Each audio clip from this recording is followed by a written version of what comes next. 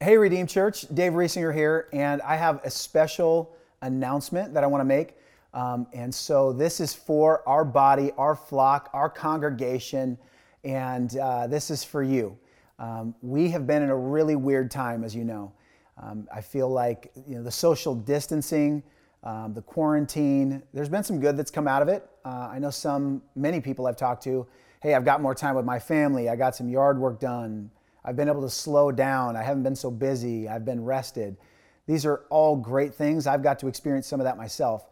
One of the dangers that I feel in this moment, though, is that social distancing can create a lack of closeness in the body of Christ. And so we as a team are really prayerful, and we're strategizing about how we can move forward and get the body to be high touch in a low touch environment. And so I want to read this passage to you, and this just really hit me, and I feel like it's very timely for where we're at. It says, Ephesians 4, 1 through 7, as a prisoner of the Lord, I urge you to live a life worthy of the calling you have received. So Paul calls himself a prisoner here. Then he says, be completely humble and gentle, be patient, bearing with one another in love. And this is the part that really stands out. Verse 3, make every effort to keep the unity of the Spirit through the bonds of peace.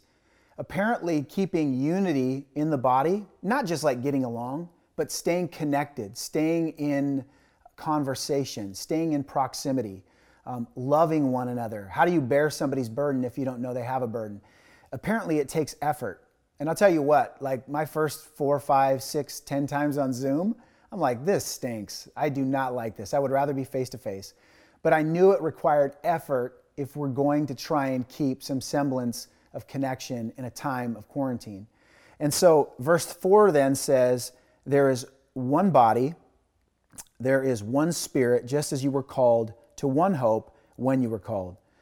One Lord, one faith, one baptism, one God and Father of all, who is over all and through all and in all. And then finally, this is the clincher, verse 7. However, he has given each one of us a special gift through the generosity of Christ. So think about this. Why do we make the effort to come together? Because apparently, like a potluck, there's something you're supposed to bring to the table. There's a meal that you're supposed to give the rest of the people in the group who brought a different side item. And in the same way, as we start life groups on the week of the 27th, we're asking you to do the awkward thing in a time of distance and bring your grace or your gift to the table. Join in a small group with others, not because necessarily you need it, although you do, but maybe somebody else needs what you have to bring. I love you. I miss you. I wish I could see all of you more, and we will. We've got some really exciting stuff coming up that is in the development stage. And so we'll keep you posted on that.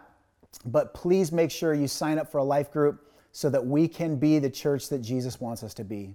I love you, and I'll see you soon.